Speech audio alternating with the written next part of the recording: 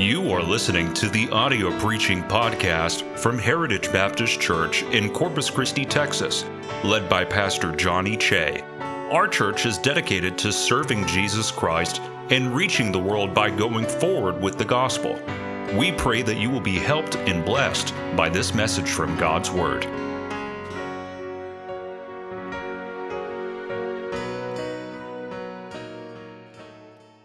don't know about you guys, but I am tired. It's been a long week. Faced death this week.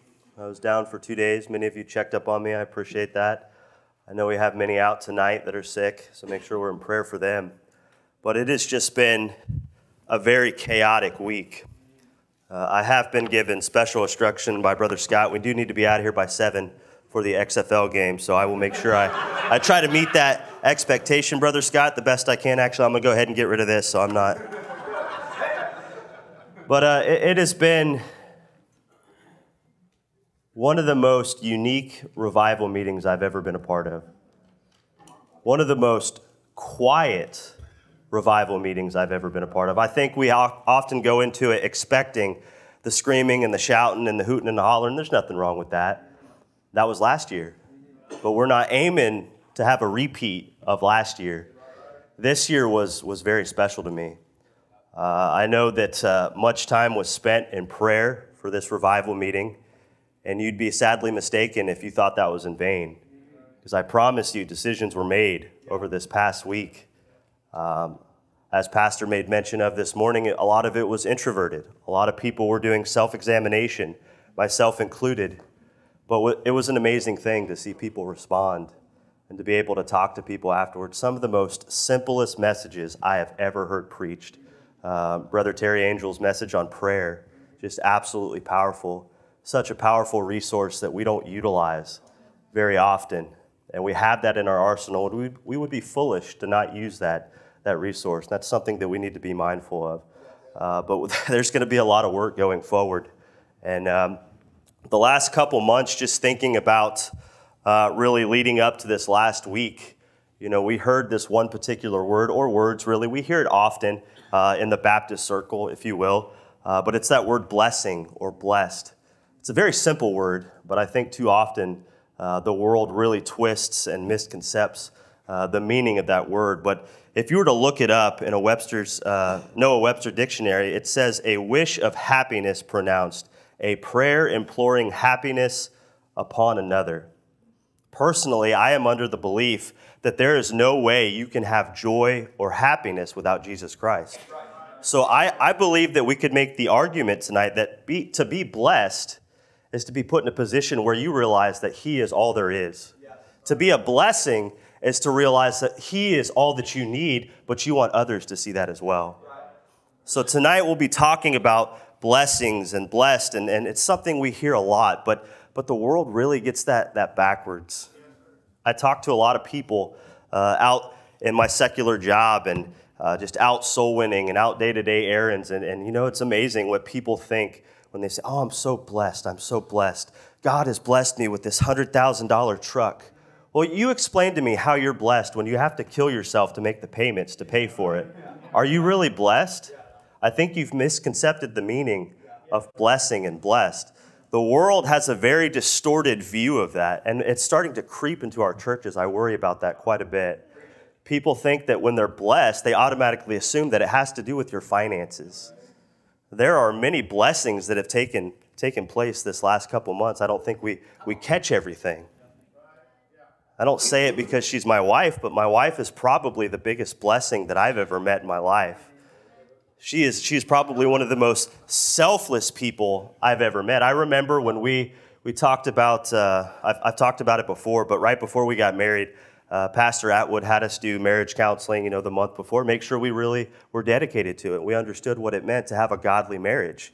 And there was a point in that when he asked, and I've actually asked her about this, she can't remember the word that she used, but he asked us to have a word for one another, that when times get tough, that you revert back to that word and you remember that person in that light. My word was selfless for my wife. And it's not really my place. I don't know that many people in the church know my wife's testimony, but I can tell you it wasn't a pleasant upbringing. She has seen many hard things. She's endured many hard things. There are things that she's had to go through that she wouldn't wish upon anybody. But because of that, it's made her who she is today, and she has a love for people like I've never seen before. Now, because she's selfless, that doesn't mean she's a doormat. Don't get it confused, because she can stand her own, and she will if she has to. But she is going to do anything and everything that she can to be a blessing to people, and she will go out of her way to do that. I have to often tell her, you need to stop. You need to stop, and you need to take a break. It's okay, but she is willing to run herself ragged to be a blessing for people. And I see many women in here, Miss Angela, Miss Julia, Miss Maria.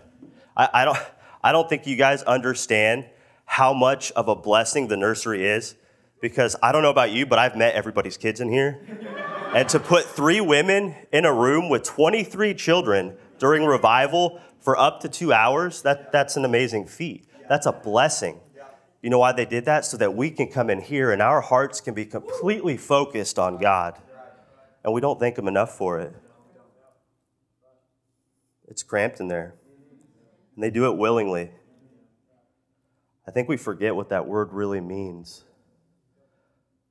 As I've studied upon this word and I see it in Scripture, I really come back to Paul. And you read all throughout his letters, Paul, the way he approached everything, he was very unapologetic in how he approached everything. He did not care what you thought about him because he knew the task at hand. He knew what he was trying to do. He was trying to be a blessing to people. He was trying to point people to Jesus Christ. Even if people didn't understand that, they didn't want to see that, he stayed the course. That's why he was able to say, I have fought the good fight. He was a blessing all throughout his ministry. But further than that, what I really want to focus in tonight, if you would, turn with me to 2 Corinthians chapter number 12. 2 Corinthians chapter number 12. And I'll go ahead and give you the title of my message tonight, The Cost of Being a Blessing. So I'd invite you to stand once you find your place. And we will begin in verse number 14, and we'll read all the way down to the end of the chapter.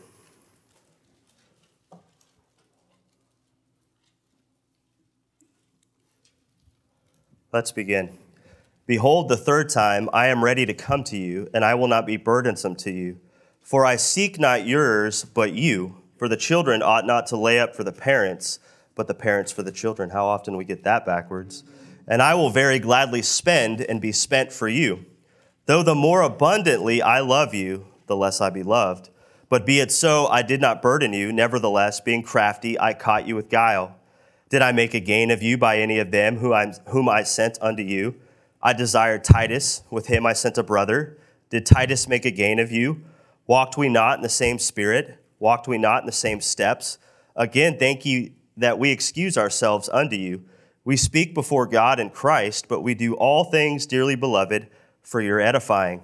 For I fear, lest when I come, I shall not find you such as I would, and that I shall be found unto you such as ye would not.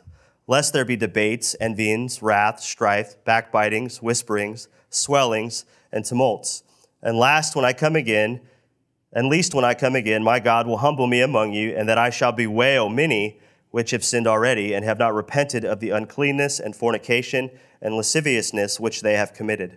Let us pray.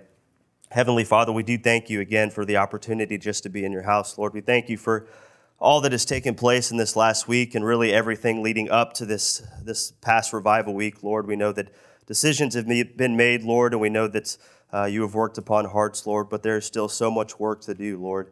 If we're going to continue to just be a blessing to the city of Corpus Christi, we have to understand that there is a cost in it, Lord. Help us to not get discouraged in it, but help us to remember that you are ultimately in control. And let it be for your praise, honor, and glory. Lord, we love you, and we thank you for all that you do. In Jesus' name we pray and ask. Amen. You may be seated. The cost of being a blessing. 4 things I want to throw at you guys before 7, Brother Scott, if I can make it happen.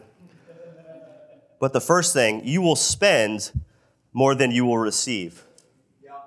I think oftentimes when we get into ministry, we don't fully understand. We aren't fully prepared for what we're about to partake in.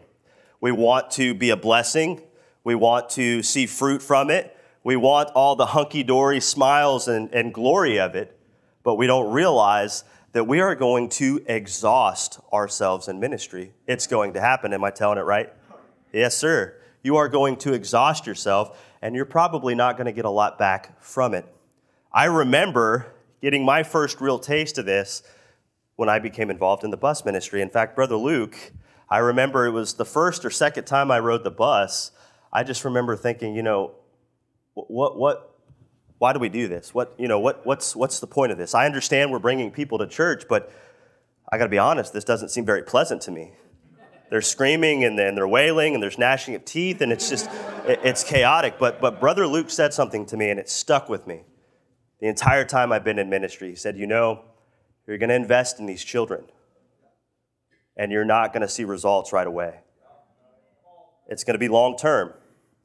But he said, if you stick with it, I promise you, it's worth it. I think of Rashawn, I think of Mia, and I think of Stephanie.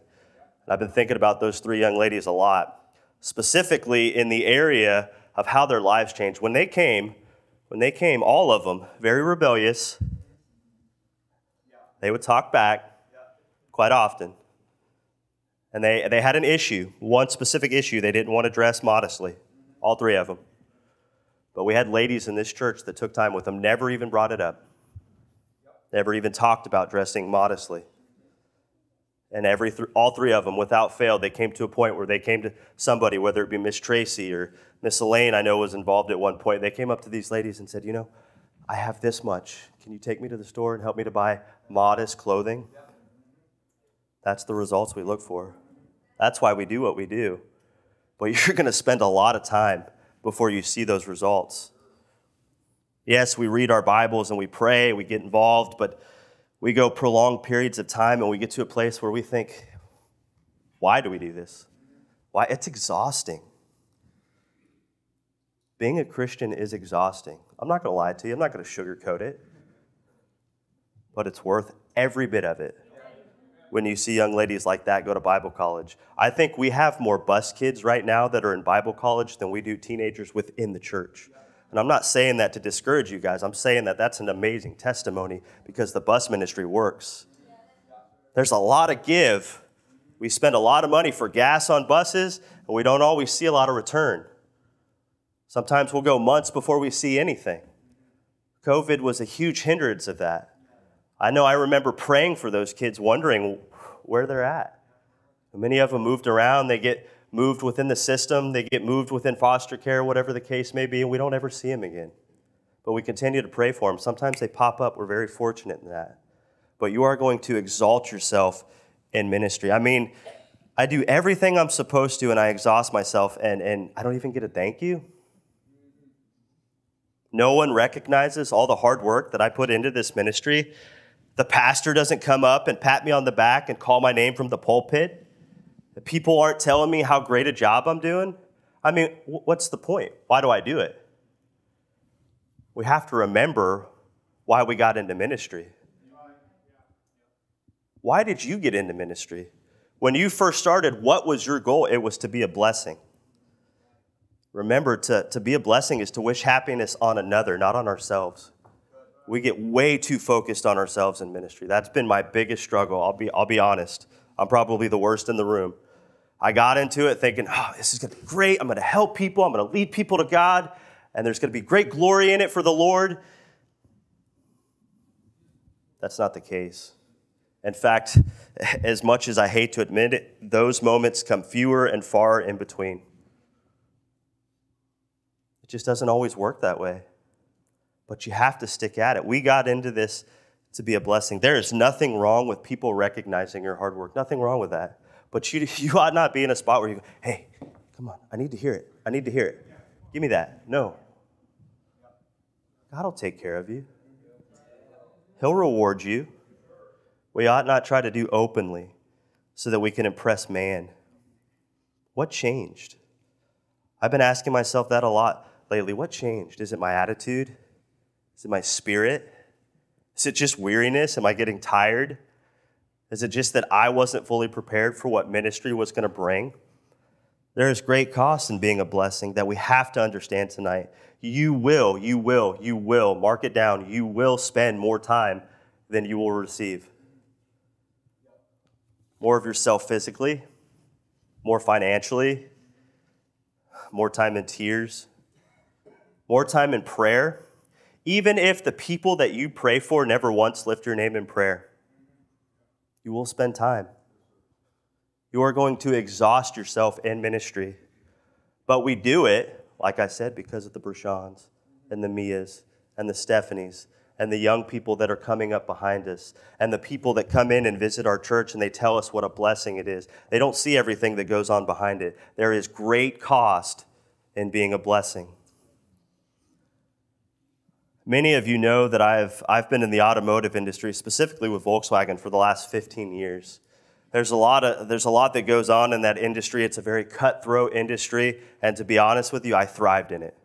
I love it.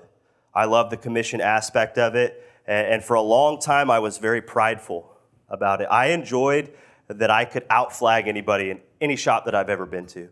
Took great pride in that, to the point where I had earned a reputation of being very cutthroat, very unapproachable, and very fearful. People thought I was the biggest jerk they ever met. It got to the point where I was making great money, but I didn't even care about the money. The thing that I enjoyed the most was seeing my hours at the top of the list every week and being able to hold that over my coworkers' heads. It was pride. I remember about 10 years in, so this wasn't too long ago, just a few years ago, my boss called me in the office and he said, you know, you have so much potential to be an asset to this shop. If I could just take what you have in there and I could just put it in his head, and I could give him your work ethic, we would have an unstoppable shop. And he humbled me with that. Because you know what? Yeah, I understand the business side of that, but I wasn't doing that for God. I was coming to church and I was sitting in the pew and I wasn't talking to anybody. I didn't desire to give to anybody what I have gone through, especially these young people. I see it. I see things that you guys don't see. The lives that some of you are leading, if you do not stop and repent now, you are going to end up in misery, I promise you. I wish I could go into full detail about what I'm talking about, but I'm telling you, you do not want to experience some of the things myself and others in this room have experienced. Just do yourselves a favor now and listen. I don't know what it is, but it's something about that age from 13 to 25 where you guys just become stupid. I'm sorry. Just take everything that you guys know and throw it out the window. Listen to your mothers and your fathers.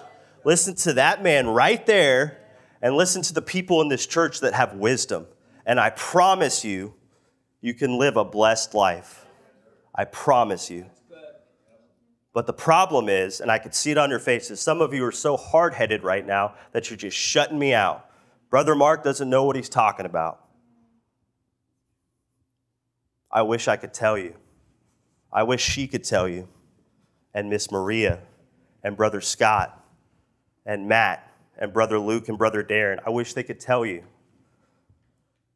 If you guys don't turn, you're going to make a mess out of your lives.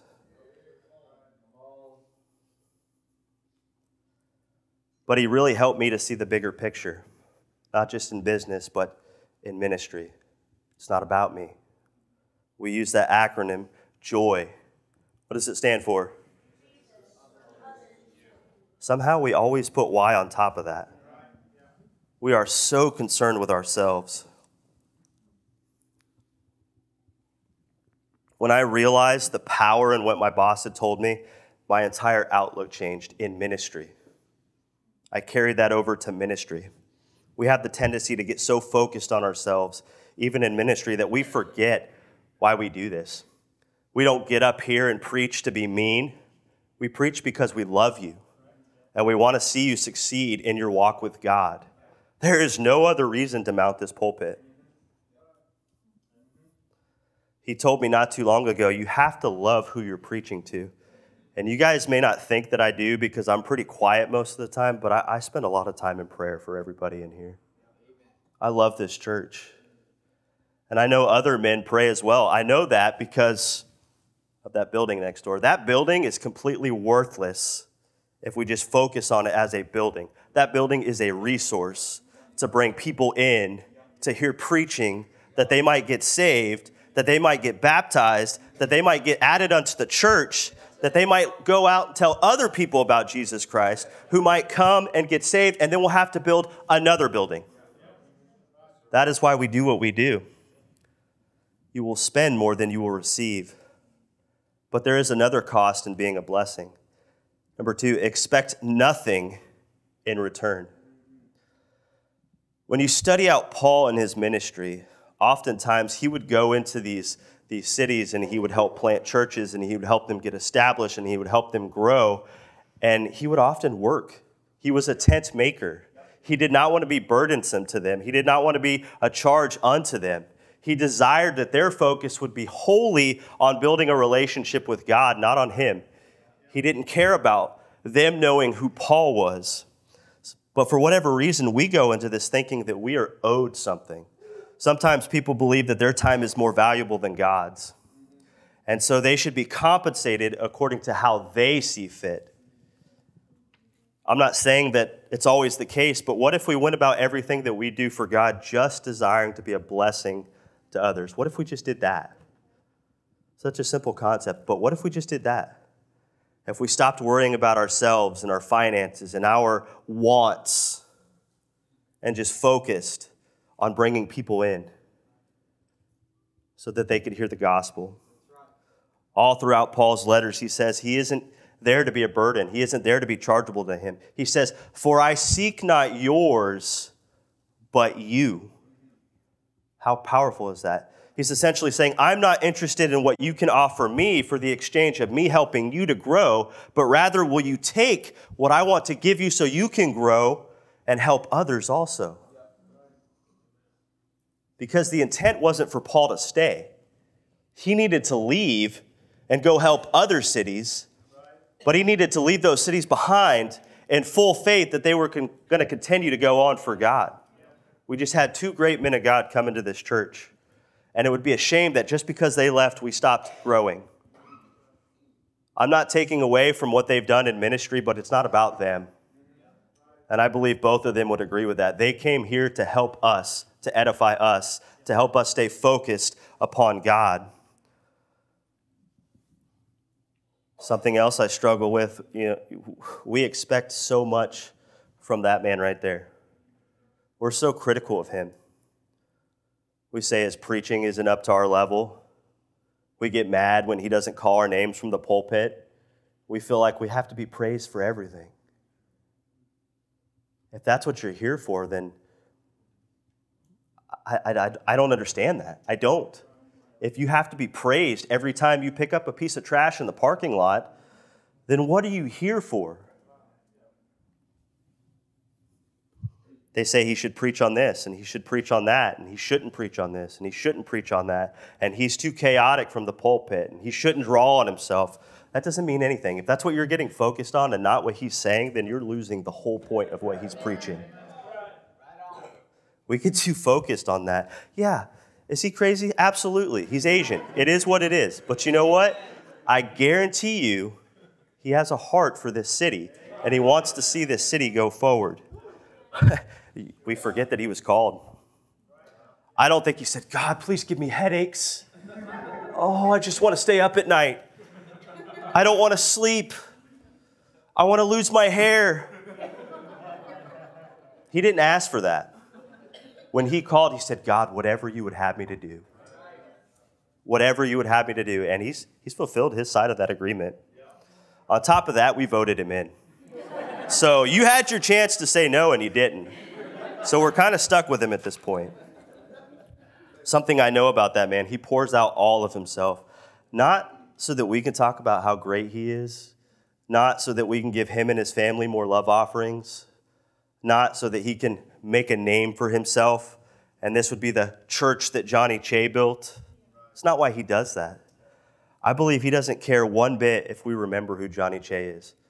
I don't believe Paul thought that way. I don't believe we ought to think that way. If our sole purpose is to be a blessing, it is to point people to him. So we shouldn't be part of the equation and that we have to be recognized in any way, shape, or form. It is all about him. So why would we want to take any glory for that? I also believe that man has done everything that he can possibly do to help us be closer to God. He's a little cranky. He needs a fudge round and some milk from time to time. But you know what? Tell me he doesn't love this church. I'm not knocking what Pastor Atwood did. He brought this church to this building, and we needed that. I don't think you could have done that. I don't think you could have done that. But I don't know that Pastor Atwood could have brought it to where we're at. We ought to be doing everything we can to protect that man and expect nothing in return for it. Actually, one of the reasons I enjoy being a part of this church is because I don't like being recognized. I don't like being up in front of people. So if you never call my name, it doesn't bother me because it's all for him anyways. One day, I'll have a crown to throw at his feet. But I would challenge you, if you ever get a minute of his time, he's hard to catch, but ask him what it cost to be a blessing.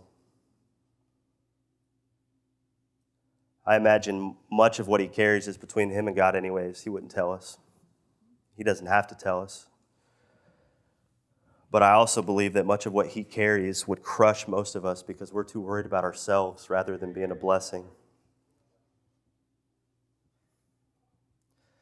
At the end of the day, this church, Heritage Baptist Church, is at the place that we are at physically and spiritually and financially because that man understands the cost of being a blessing. He pours out all of himself, and I know it strains his family, but he does it, and he doesn't ask anything in return. And he will continue to do it because he understands the cost of being a blessing. Number 3, expect heartache. That's one we don't embrace.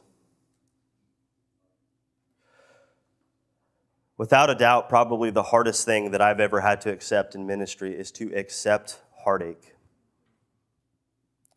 You mark it down tonight. You spend any length of time trying to be a blessing to others, your heart will be broken a time or two, and I'm just being generous. People leave the church for absolutely ridiculous reasons. Divisions arise. Toes get stepped on. In fact, Miss Amanda wore her special boots so that she wouldn't get her toes stepped on tonight. She let me know that, but it looks like somebody already beat me to it on that left one. But because we're human, we get our feelings hurt over nothing important. We get our feelings hurt over nothing.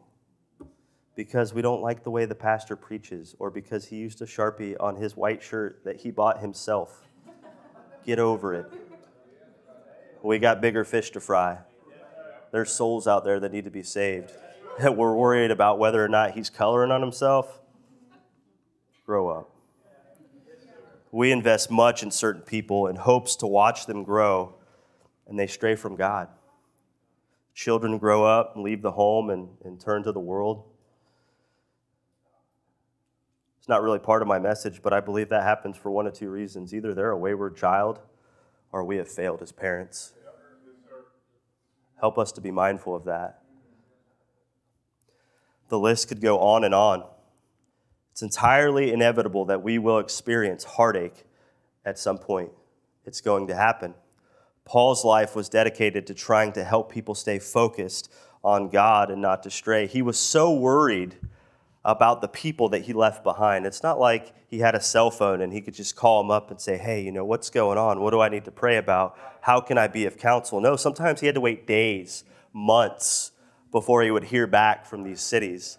Could you imagine carrying that around? He was worried that they were going to be in debates and envyings and wraths and strifes and backbitings and whisperings and swellings and tumults. He was worried about that. He was worried that the next time that he would see him, he would find him in that state. He carried that heartache around. How bad would that be if those two men that we spoke about, Brother Angel and Pastor Gomez, how bad would that be if they came back to see our church? Like, that would be a heartache for any pastor, for any man of God. For this man of God that we've been so blessed with, I know that he experiences heartache. Anybody in ministry, in Sunday schools, in the bus ministry, in teen ministry, you are going to experience heartache. It's a fact. If you're going to live for God, you're going to experience heartache. It is the cost of being a blessing. Sometimes Paul had to address hard issues. Sometimes you have to address hard issues. I don't think we get into ministry saying, man, I just want to rule with an iron fist, and I want people to hate me, and I'm just going to tell people this is how it has to be. If you guys don't listen, I'm going to get a little rough with you. I don't think that's what he expected when he came into this. How easy would it be if we just had our focus on God? I mean, he'd have all his hair. We wouldn't be dealing with the heartache that we have to deal with. And I know, I talk to many of you in here, you are experiencing heartache on some level that is related to the ministry because you set out to be a blessing to somebody, but that is the cost of being a blessing. You're going to incur that cost. Paul would often write letters expressing fear that he would find them no longer following God.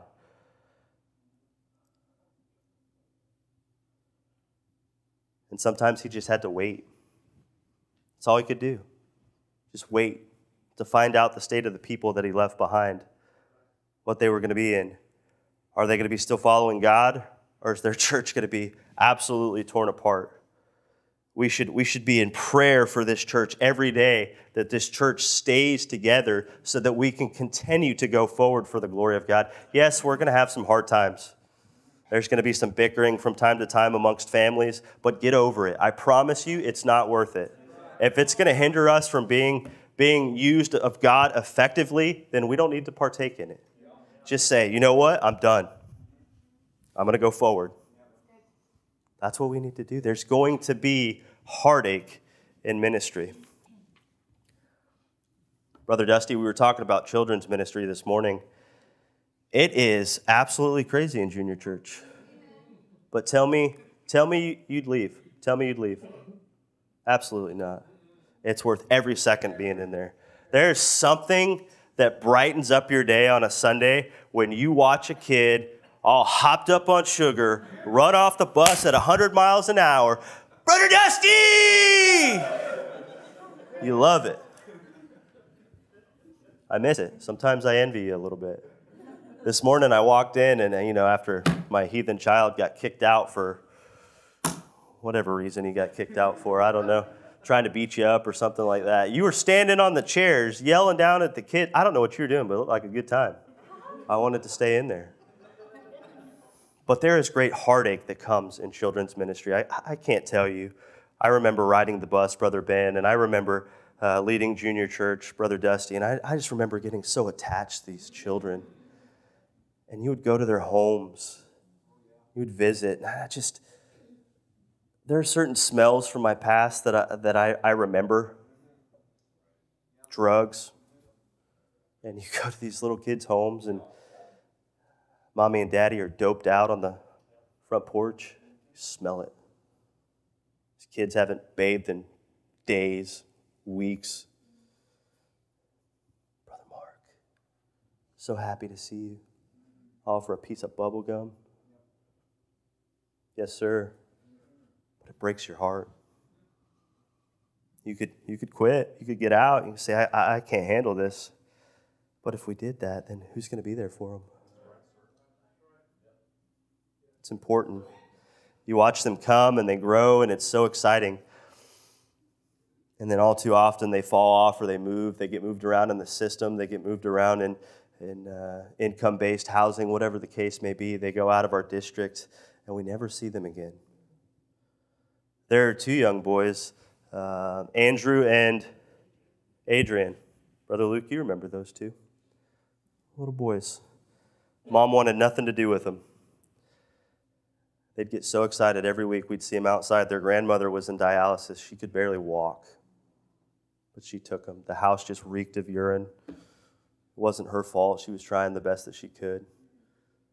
Absolutely destroyed. I can't tell you how many times I'd go visit them and I'd help the grandmother pick stuff up just to be a blessing in that way, just to see those two children. I believe it was you, Brother Luke, said you ran into them not too long ago. I miss them. I hope they come back. But it brings about great heartache. I already went off on the teenagers earlier, but it breaks my heart when I watch you guys stand so close to God. So close to God. It's almost like you're in tune with His will for your life. You're that close. And then something changes. You get around a wrong friend, wrong family member, wayward parent, whatever the case is, and then you just completely make a mess out of your lives. It's great heartache. You guys don't understand the implication that causes. You don't understand the hearts that break. I know Brother Ben invests a lot of time in you guys. I know Pastor invests a lot of time in you guys. I know these people out here. Turn around, look at them. Just for a second. Go ahead, turn around. I'll wait. They care for you. They love you. They've invested in you because they want to see you be successful for God. But it brings about much heartache when they have to watch you stray because sometimes there's nothing we can do but pray. You're going to experience heartache, but it is the cost of being a blessing. We pray and we reach out and we encourage and we watch, but you completely shut us out. That's not what we want. You're left with the heartache of knowing that if they don't accept Christ now, they might not ever accept Him. How often do we see that? You know, I alluded to it earlier about my wife and some of her background, but what I can tell you about my wife is she has spent years trying to lead her family to the Lord. She led her mother to the Lord, not her personally, but she was led here in a church service. Her brother-in-law, her sister, her nieces and nephews. We've been working on her other sisters. Even today, Pastor, she was so convicted that when we got home, she told me she had to go to her sister's house. She was trying desperately to get a hold of her sister so that she could lead her to the Lord. It brings about much heartache for my wife. She doesn't care about herself. Like I said before, she is completely selfless. She just desires that her family would get saved. But we're too worried about, what am I getting out of this? There is heartache in ministry. We have grandmothers and grandfathers, moms and dads, brothers and sisters, and even children we lift up in prayer in hopes that they might come to the realization that they are lost and on their way to hell. There is great cost in being a blessing. But lastly, we see tonight, you may edify, but may not be edified. Look at verse number 19. Look at the last part of that verse. It says, but we do all things, dearly beloved, for your edifying. Paul wasn't worried or concerned as to whether or not they reciprocated that edifying. He never asked for it. Because the truth is, he wasn't looking to be encouraged by man. He was looking to be encouraged by God. We have to stop turning to man for encouragement. The greatest blessing in being a blessing is seeing others grow closer to God. I'll be honest with you, I never wanted to be a Sunday school teacher. You know that. Never asked for it, never sought it out. He approached me and I said, no. I think there are better options. And he said, God made it clear that I want you to teach the Sunday school class. Okay. And I could tell you, just being in that class, maybe I do a horrible job. I don't know. I really don't. Thank you, Brother Dusty. Appreciate it. Truthfully, I really don't care. But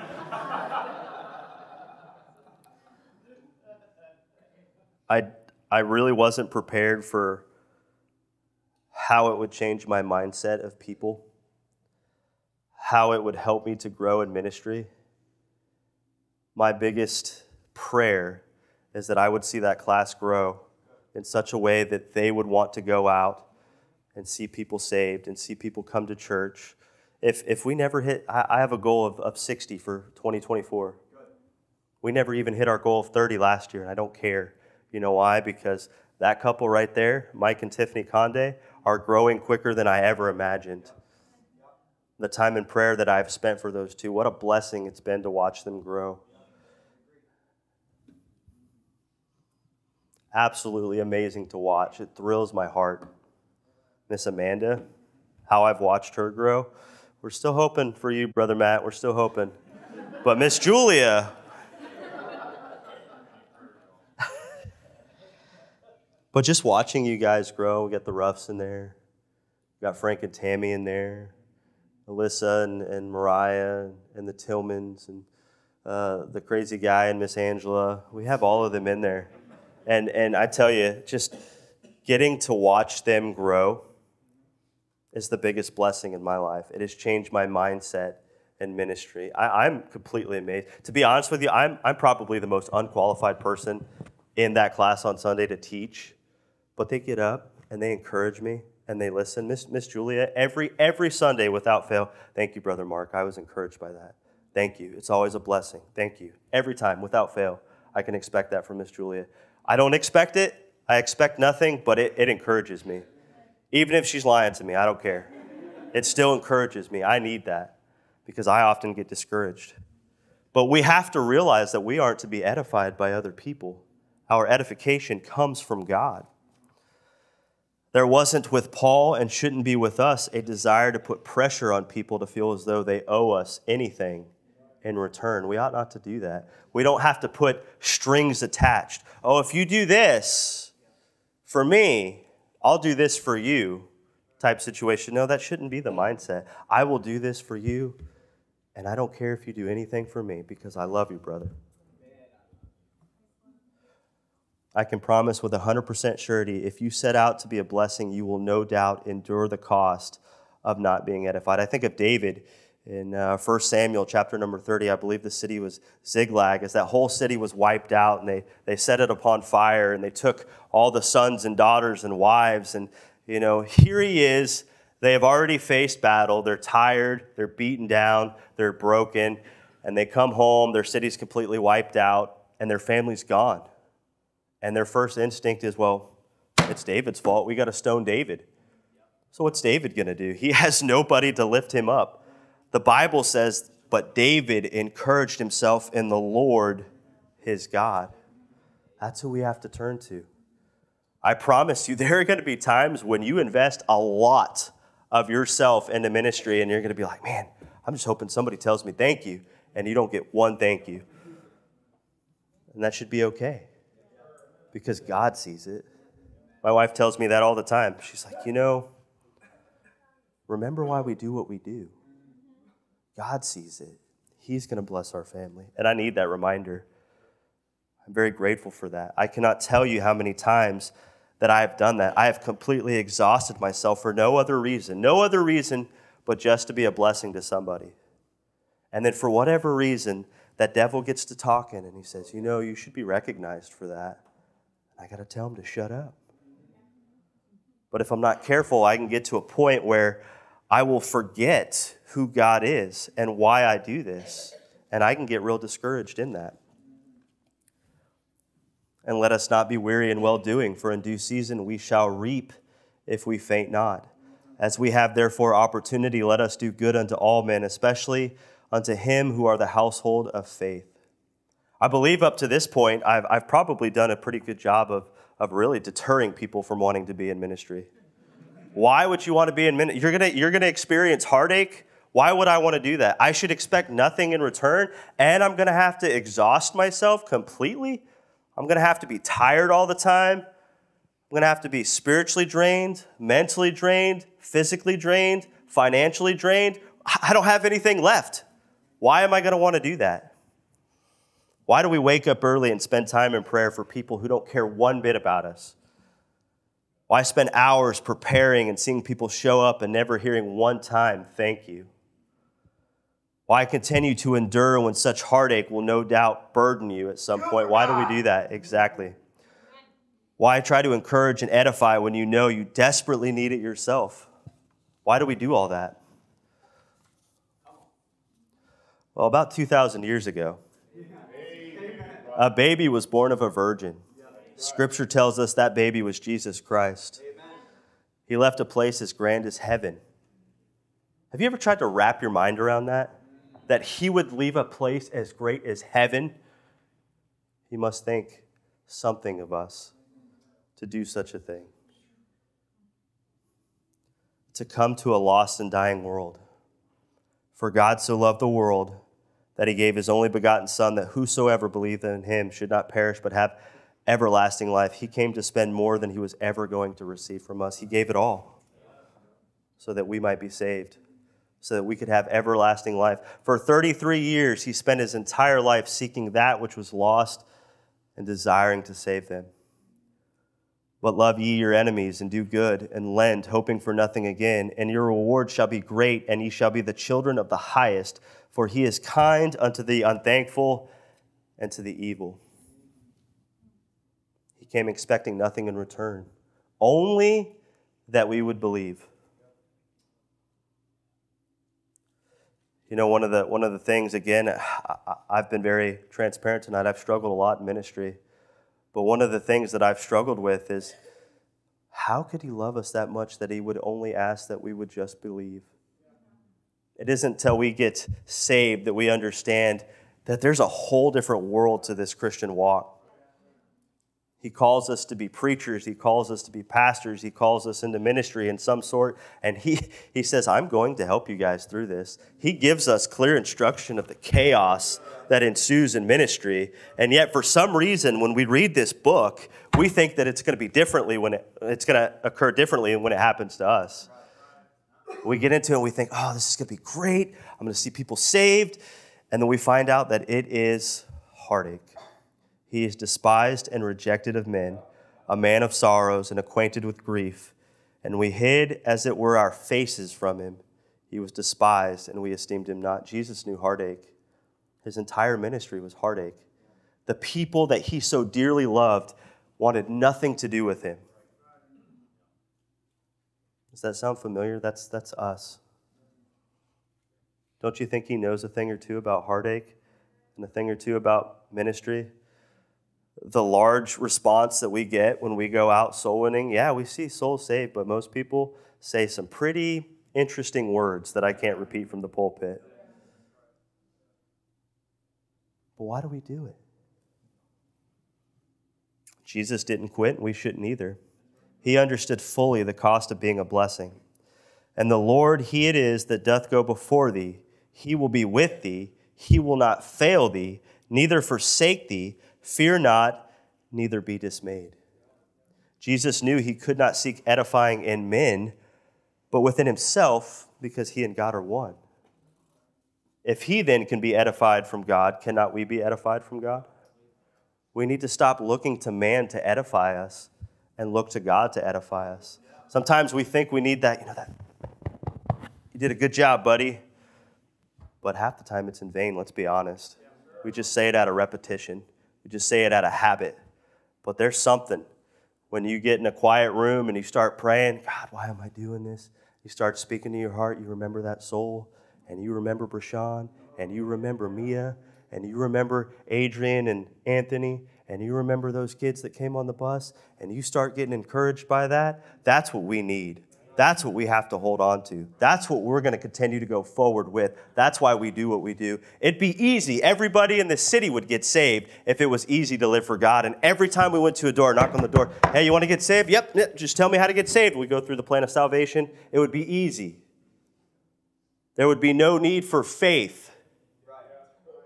It takes faith. Without faith, it is impossible to please him. We must stop expecting man to encourage us, but rather seek to be encouraged in the Lord. Why do we do what we do? The simple answer is Jesus. Yeah, that's right. It's a simple answer, but it's much more personal than that tonight. You know, with this whole revival meeting, I've been thinking about my own salvation a lot. And I find myself thinking, I am so unworthy. I am so inadequate to be used the way that God has used me, for my family to grow the way that it has. But he has blessed me. And my mind rolls back to why I do what I do. As a 15-year-old boy, I remember being confronted with the fact that I knew that I was lost and undone without God or his son. I couldn't go any further from that point. It became abundantly clear that I was a sinner who needed Christ. And that night, I got saved. I know that for a fact, that as a 15-year-old boy that I got saved, but many of you know my testimony. I wish that I could say from that point that I did great things from God from 15 on, but that's not the truth. That's not my testimony. Even more than that, I wandered into the world for 8 long years. I was a drunk. I was addicted to drugs. I was hopeless and helpless. But I remember somewhere at the end of that 8 years hearing a preacher, and I remember the decision that I made at 15 years old. And that verse, Romans 5:8, came into my head. But God commendeth his love toward us, and that while we were yet sinners, Christ died for us. I cannot get over that verse. He commended the greatest act of love that man has ever known. He left heaven to come to earth and die on a cross for your sins and for my sins. And maybe that doesn't do much for you. But I was reminded that Christ died for me that day. And you know what I found out? That when I had left him 8 years prior, he loved me. But when I went back to him 8 years later, he loved me just the same, brother. He never stopped loving me. And I'll never forget that. It's because of that that I can endure the cost of being a blessing. It's because of those times when I get discouraged in my mind, I can remember that he saved me, and that's all he ever did for me. That would be enough. But I'm here to tell you this evening that he did far more than that. In 8 years, he never forgot about me. He let me wander. I did that on my own, but I came back to him, and he loved me just as much as he ever loved me, Brother Che. Scooped me up. Put godly men in my life that were an encouragement to me, that were patient with me, because I needed a lot of it. He brought Priscilla into my life, who has been a daily reminder of what it truly means to be a blessing. If you guys have never talked to that woman, talk to her. Get to know her background. Get to know her testimony. She has been a huge blessing to many in this church. I get compliments almost every time we come to service about what a blessing my wife is, and that just thrills my soul. It just continues to burn within my heart the desire to see people saved. He changed my whole life. He took away the desire to drink, something I could never do. Tried for 8 years, and I couldn't do it. And he did it like it was a light switch, to shut it off, like that. Never had a desire. He cast the drugs so far out of my life. He got me so cleaned up. He taught me a thing or two about being patient. I'm probably the most unpatient person you've ever met. Maybe after Brother Dusty. But you know what he really did? Something that I'm just completely amazed by, and I don't ever want to lose it. He gave me a love for people that I've never had. Amen, brother. Even you, Hector. I love this church. I love being a part of this church. I know it may not seem like it sometimes because I'm very quiet and I wander in and out of people and I'm getting stuff done and I'm focused, but I love this church. There's a reason that I fight to stay in this church, because there aren't many churches in America that are growing like this church. We are going to continue to see growth if we continue to keep him first and foremost. But we have to understand tonight that there is going to be cost in being a blessing. You are going to exhaust yourself physically and mentally and spiritually. And guess what? Financially. It's all his anyways. Stop hanging on to it. Let God be in control. And I promise this church will grow far greater than what we've ever prayed about. I think about the 4 children that he gave me. 2 of them I inherited. We know them tonight, Jeremy and Jill. Jillian's fixing to go into Bible college. She's professed that she's going to go into ministry as far as the missionary field is concerned. Jeremy has talked about being called to preach, specifically with young people. Never saw that one coming. My biggest prayer right now is watching my two youngest get saved. I pray for that every day. I can't wait for that. Can't wait for that. I remember Brother Luke talking about when Levi got saved, how excited he was that his family was all in. I look forward to that day. I'm already giving God glory on credit because I know it's going to happen. I'm excited about it. What a blessing it is to have my family in this church. We've been through some hard times here. There were some times when it just seemed like nobody in the church wanted us here. I don't know why. Can't go into detail. A lot of crazy stuff happened, but we stuck it out because something was happening in Heritage Baptist Church. And we knew that what we were going through was just the cost of being a blessing. We continued to help others. We continued to encourage one another and go forward. We didn't expect anything in return from anybody in this church. We didn't ask you for anything. We just did it because we wanted to be a blessing to others. And God has just completely ignited a fire within my family. I mean, we're still praying for you, Jeremy, but his attitude has changed so much. You could say what you want about my son. I don't care. I've seen it. I'm at home with him. I've watched that young man grow.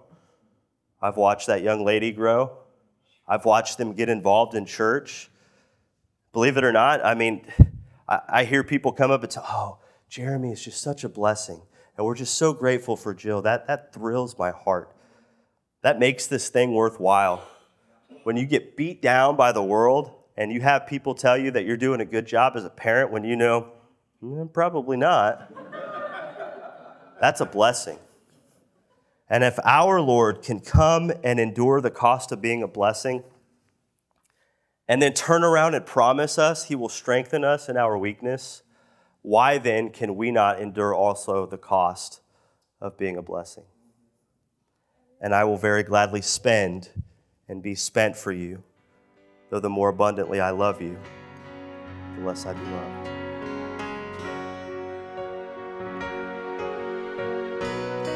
Thank you for listening to our audio preaching podcast. For more information about our ministries, or if you would like to get in contact with us, please visit our website at heritagebaptistcctx.org. May God bless you as you go forward with the gospel this week.